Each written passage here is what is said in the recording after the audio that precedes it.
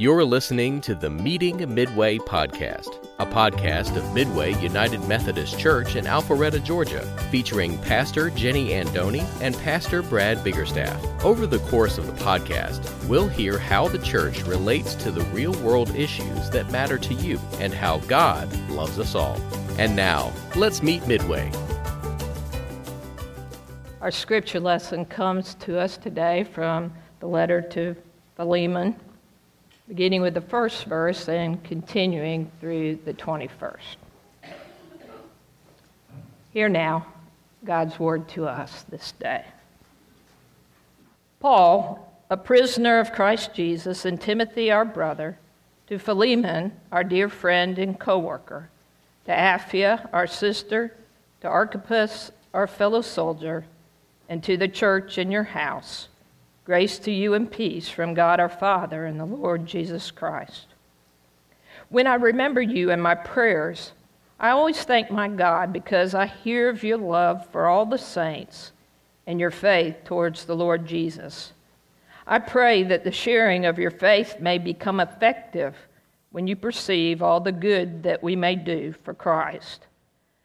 I have indeed received much joy and encouragement from your love, because the hearts of the saints have been refreshed through you, my brother. For this reason, though I am bold enough in Christ to command you to do your duty, yet I would rather appeal to you on the basis of love.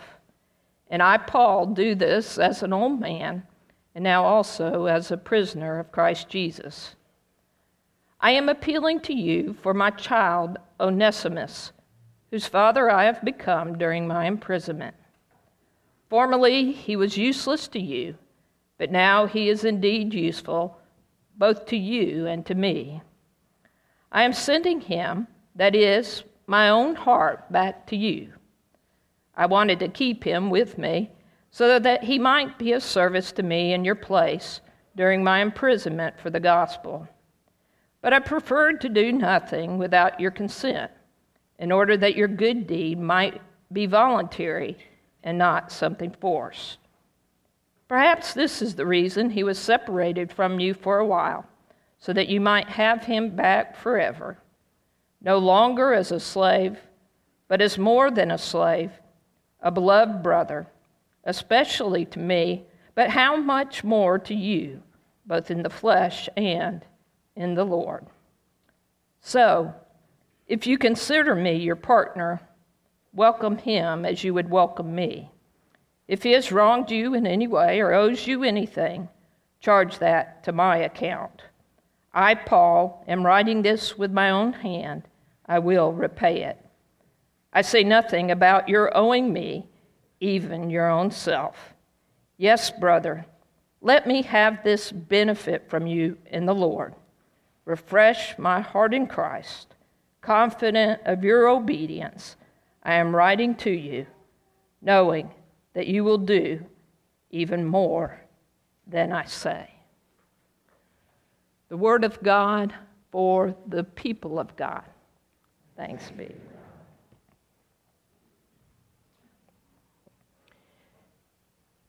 Did you know that when Abraham Lincoln delivered the Gettysburg Address, that he was not even the keynote speaker that day? That honor was given to the great orator Edward Everett, who with dramatic flourish delivered a well-crafted message of over 2 hours, much to the delight of the audience. Then it was President Lincoln's turn. He had been asked to offer a few dedicatory words for the battlefield cemetery. Lincoln's speech consisted of a scant 272 words that took 3 minutes to deliver. He was wrong, though, when he said, "The world will little note nor long remember what we say here." Instead, his words became the most famous speech in American history, while Everett's receded in the nation's memory. Why is the Gettysburg Address held in such high esteem? Well, brevity probably helped. You know, it's short enough that we can actually commit it to memory. It takes a lot of skill and wordsmithing to deliver a meaningful message in just a few minutes.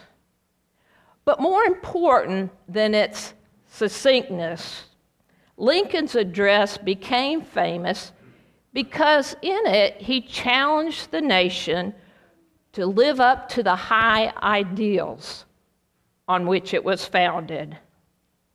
77 years ago, say it with me, our fathers brought forth on this continent a new nation conceived in liberty and dedicated to the proposition that all men are created equal.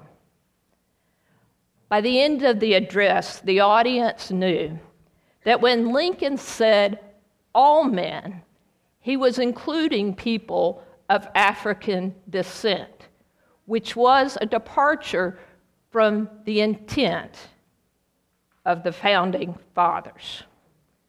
Through a linguistic sleight of hand, observed commentator Scott Hosey, Lincoln shifted from dedicating a cemetery to making the American people dedicate themselves to a new birth of freedom, which was nothing less than the end of slavery. You know, sometimes subtleness and succinctness are a more effective means of changing minds and behaviors. Actually, most of the time, it's more effective, unless, of course, you're talking about disciplining a 2-year-old. If you heard that today's sermon was going to be on an entire book of the Bible, you might have skipped. But take heart, as Leslie has told us, Philemon is one of the shortest books in the Bible, and Paul's only personal letter in the canon. It is also one of the apostles' briefest letters, a scant 335 words in the original Greek. It is a letter of recommendation written by Paul on behalf of Onesimus, a runaway slave. The letter's purpose is to pave the way for Onesimus to return to his master's household without being subjected to harsh punishment for going AWOL. Paul writes to ensure that he's not sending Onesimus back to a dreadful beating or worse, a death sentence, which was an acceptable way in the Roman Empire to deal with a runaway slave. Paul wrote this letter around 60 AD while under house arrest in Rome, a city where people on the lam often ended up. Somehow, the lives of these two men from opposite sides of the track intersect, and under the influence of Paul's teaching, Onesimus comes to faith in Christ. Now Onesimus and Paul have agreed that it is time for him to face the music and make the 1,500-mile trek back to his master. Now, what do we know about his master Philemon? Well, we know that he is a leader in the church in Colossae and a friend of Paul's and a co-worker in the kingdom, someone who, like Onesimus, was converted under Paul's teaching. We also know that Philemon is a man of means. Not only is he wealthy enough to own at least one slave, but also owns a home big enough for the Christians there to meet the house church in his home.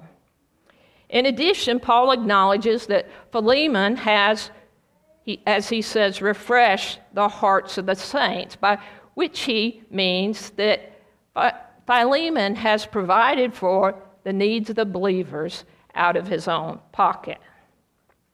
Well, right from the start, Paul's letter is a master class on how to win friends and influence people. Unlike our letters or emails that, we sign at the end, in letters in antiquity, the signature of the sender appears at the beginning.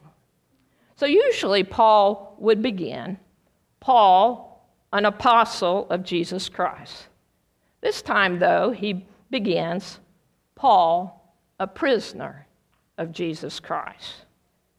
By this, Paul is not only indicating his current state of imprisonment, but also that he is not going to pull his apostle card on Philemon. In other words, he wants Philemon's right actions to proceed from a transformed heart, to proceed from love.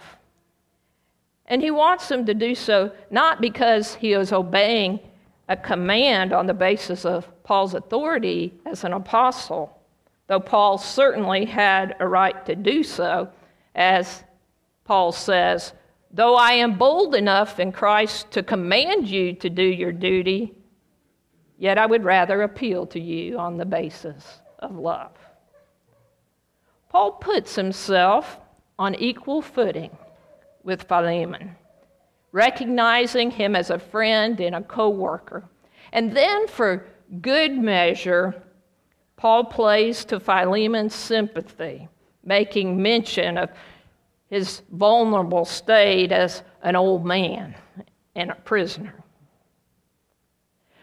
Before making his appeal, Paul greases the wheel further by complimenting Philemon for what he has done for the church and Paul. He commends his friend for his love for all the saints and his faith in Jesus Christ. And he speaks of the joy and encouragement he has received from Philemon's love because he has refreshed the hearts of the saints.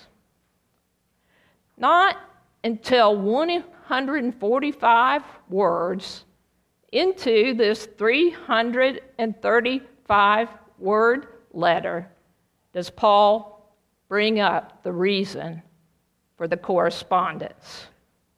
He finally mentions Onesimus by name. Most of us can't count to 3 before jumping in to make our argument. But Paul demonstrates a remarkable restraint. When he finally does call Onesimus by name, he does so by carefully framing his relationship with him in language that conveys an intimate family bond. I am appealing to you for my child, Onesimus, whose father I have become during my imprisonment. I am sending him, that is, my own heart, back to you. And if that's not enough to sway Philemon, Paul goes on to employ a pun rather effectively to drive home his request. You see, the name Onesimus means beneficial or useful. So Paul does a play on words, writing, formerly he was useless to you, but now he is indeed useful both to you and to me. Useful not as a lowly slave, mind you, but as a brother in Christ. Perhaps, says Paul, this is the reason he was separated from you for a while, so that you might have him back forever, no longer as a slave, but as more than a slave, a beloved brother, especially to me, but how much more to you. In other words, perhaps the Lord's hand has been at work in this coincidence that Paul happened to come to know the runaway slave of his friend Philemon, who lives 1,500 miles away from where Paul is imprisoned. It seems to Paul another case of all things work together for good for those who love the Lord. Now, as a believer, Onesimus can be graciously received back by Philemon as a brother who can help shoulder the work of the gospel. So, if you consider me your partner, welcome him as you would welcome me, says Paul. To welcome Onesimus back in love would be the same as Philemon welcoming Paul himself. Words which we hear the echo of Jesus, who said, "As you did it to one of the least of these, you did it to me." Paul then makes a promise. He promises to repay any debt Onesimus owes, a surety Paul guarantees by writing this letter with his own hand. You know, though the apostle doesn't say it explicitly, if we read between the lines, we understand that what Paul really wants is for Philemon to give Onesimus his freedom.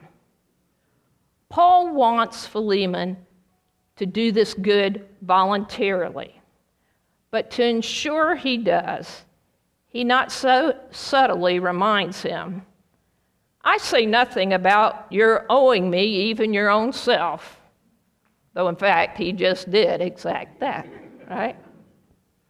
"Yes, brother, let me have this benefit." Again, a play on the word for useful. "Let me have this benefit from you in the Lord. Refresh my heart in Christ. Confident of your obedience, I am writing to you, knowing that you will do even more than I say." In other words, I know you'll not only meet my request, but exceed my expectations. And then, as an insurance policy, Paul adds, "One more thing. Prepare a guest room for me, for I am hoping through your prayers to be restored to you." In other words, and just so you know, Philemon, I'll be coming to check up on you and see how all this plays out.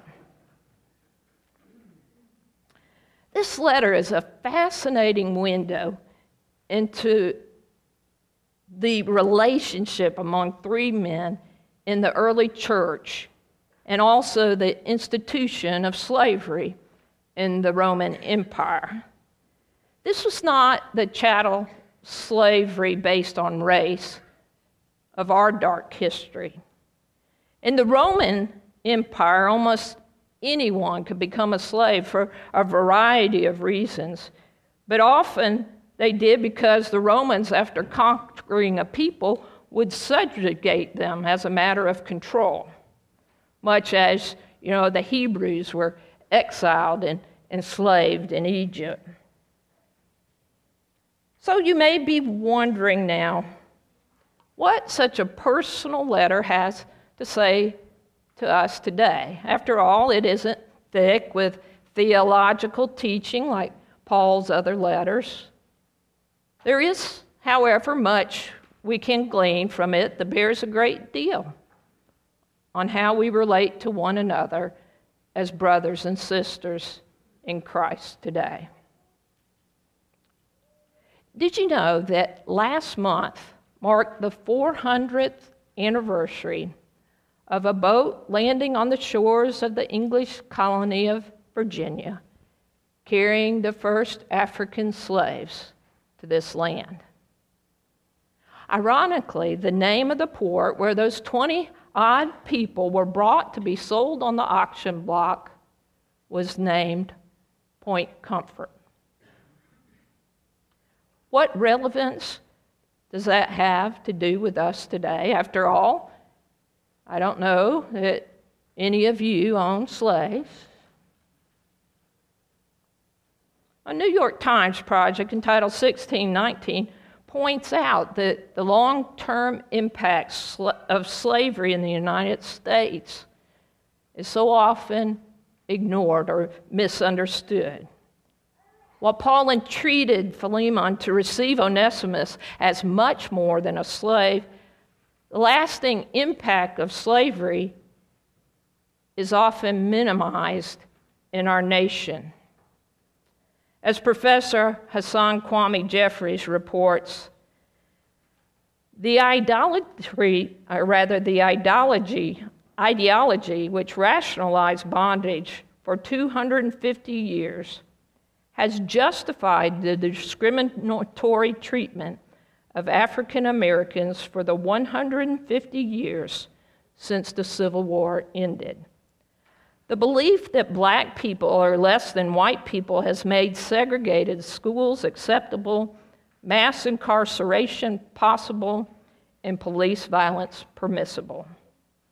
This makes the myth that slavery had no lasting impact extremely consequential.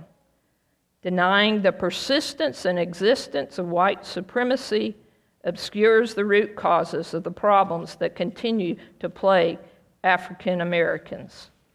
As a result, policymakers fixate on fixing black people instead of trying to undo the discriminatory systems and structures that have resulted in separate and unequal education, voter suppression, health disparities, and a wealth gap. Something did happen 150 years ago, he writes. Slavery ended. But the institution's influence on American racism and its continued impact on African Americans is still felt today. Now, I know that among us, some of you may disagree with what I just read. After all, we like to think that affirmative action leveled the playing field long ago. But do you know who benefited most from affirmative action? People like me, educated white women. My brothers and sisters, it's no secret that we live in a county with deeply rooted historical racial prejudice. Every black was driven out of this county in 1912. As late as 1987, the county was all white. And in 1997, African American residents numbered just 39. Though many persons of color, including immigrants, are now a part of our community, much evidence of entrenched racism still persists. You know, some months ago, I came up to the office one Saturday to do some work, and I printed out something to the copier that sits out and open in the main office. And when I went to retrieve it, I found a hangman's noose laying on the top of it. Who put it there? I don't know. How someone, member or non-member, got into a locked office to place it there concerns me. I debated for months what to do about it. You know, would I give the devilish deed more power by calling attention to it? So I finally consulted with Dr. Catherine Meeks, who's a retired professor of Mercer and Wesleyan University, who now leads the Absalom Jones Center for Racial Reconciliation. And she encouraged me to share it with you. So I do so today so that the evil deed that is done in the dark may be brought into the light. And so that all will know that the only symbol of execution welcome on this holy ground is a cross.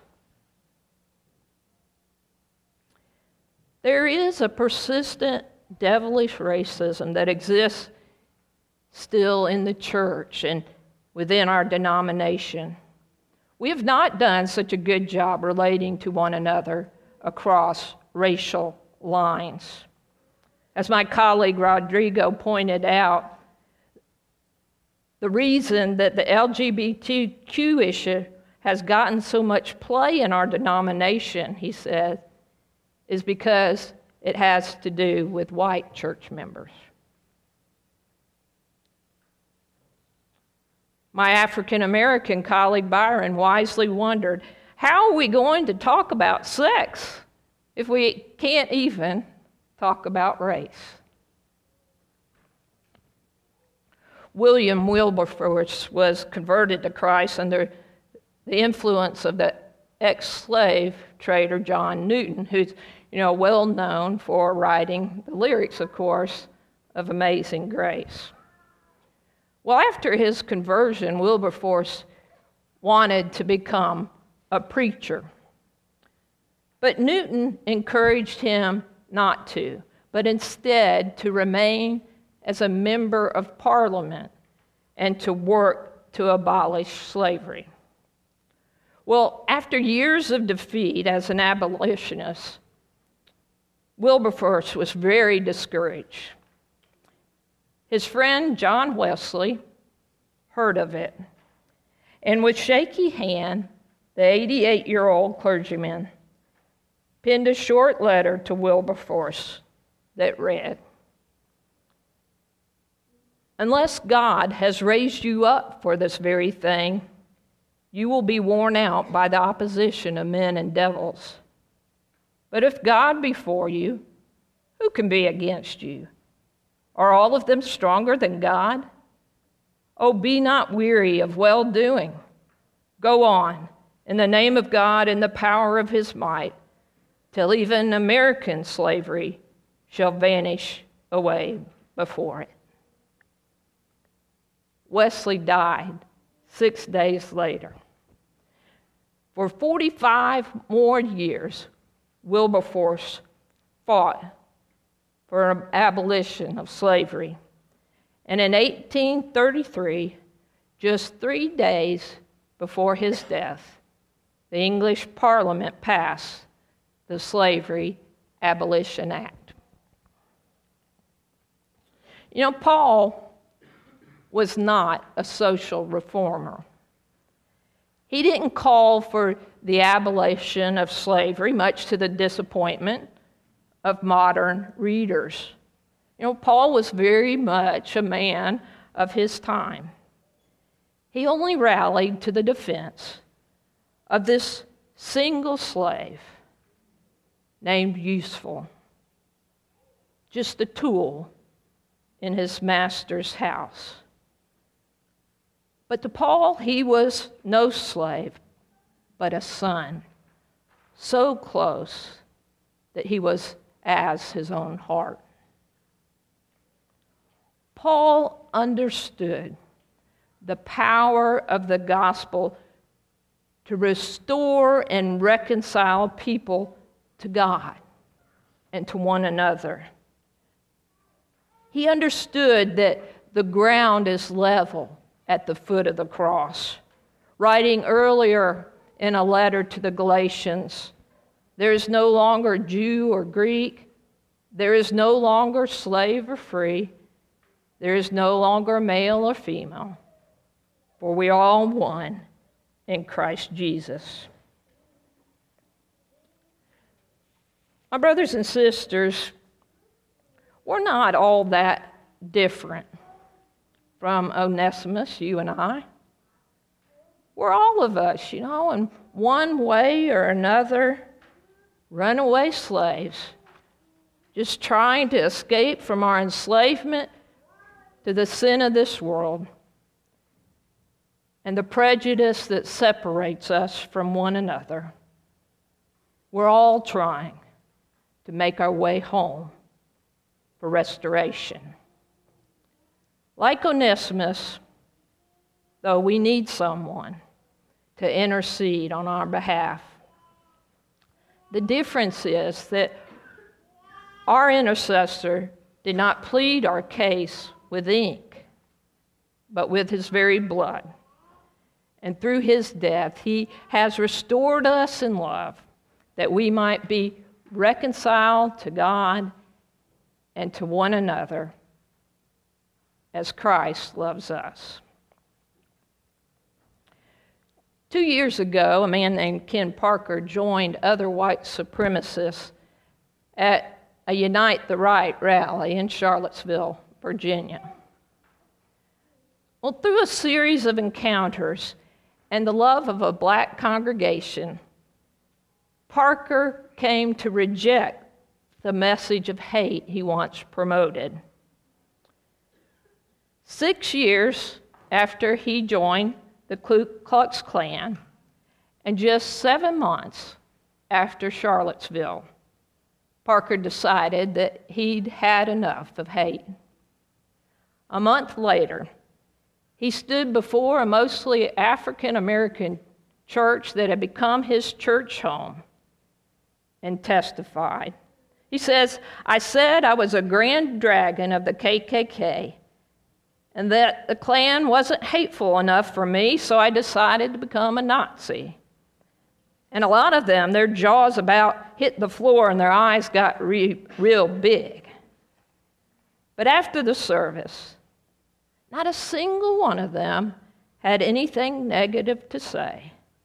They're all coming up and hugging me and shaking my hand, building me up instead of tearing me down." On July 21st, 2018, wearing a different kind of robe, Parker walked hand in hand with the Reverend William McKinnon, who had become like a father to him. And in the Atlantic Ocean, the black pastor put the former Klan's member head under the water and raised him into new life. So, if anyone is in Christ, there is a new creation. Everything old has passed away. See, everything has become new. All this is from God, who reconciled us to himself through Christ and has given to us the ministry of reconciliation. As we work together with him, we urge you not to accept the grace of God in vain. Let us pray. Glory and praise to you, O God. For you have created us to belong to one another. Your love reaches out and draws us to you and to each other. We confess, dear God, and before you and one another that we have sinned. We know all people are your children, and yet we separate folks as if we're not all of the same tribe. We place some above us and many below us as if our perspective changes their identity in you. Help us, Lord, to pay the cost of giving up our biases and treating all with the love of Christ. We give you thanks for all the blessings we have received from you through those who have loved us as a part of the family of God. We thank you for the acts of faith and courage of those who strive to remove barriers that have been erected between people. And Lord, we pray for all your children, and especially for those who still find themselves treated as less than full members of the family. We pray for wisdom and courage to be part of correcting these wrongs that are an affront to you as the Creator of all. We make this prayer in the name of our Lord and Savior, Jesus Christ. Amen. You've been listening to the Meeting Midway podcast from Midway United Methodist Church. The doors to our community are open to all, and we invite guests to join us at our services on Sunday. We have a traditional worship service at 8:30 a.m. in our historic chapel, an acoustic worship service at 9:45 a.m. in our historic chapel, and a contemporary service at 11 a.m. in our modern sanctuary. For more information, check us out online at midwayumc.org. Thank you for listening, and we'll see you soon.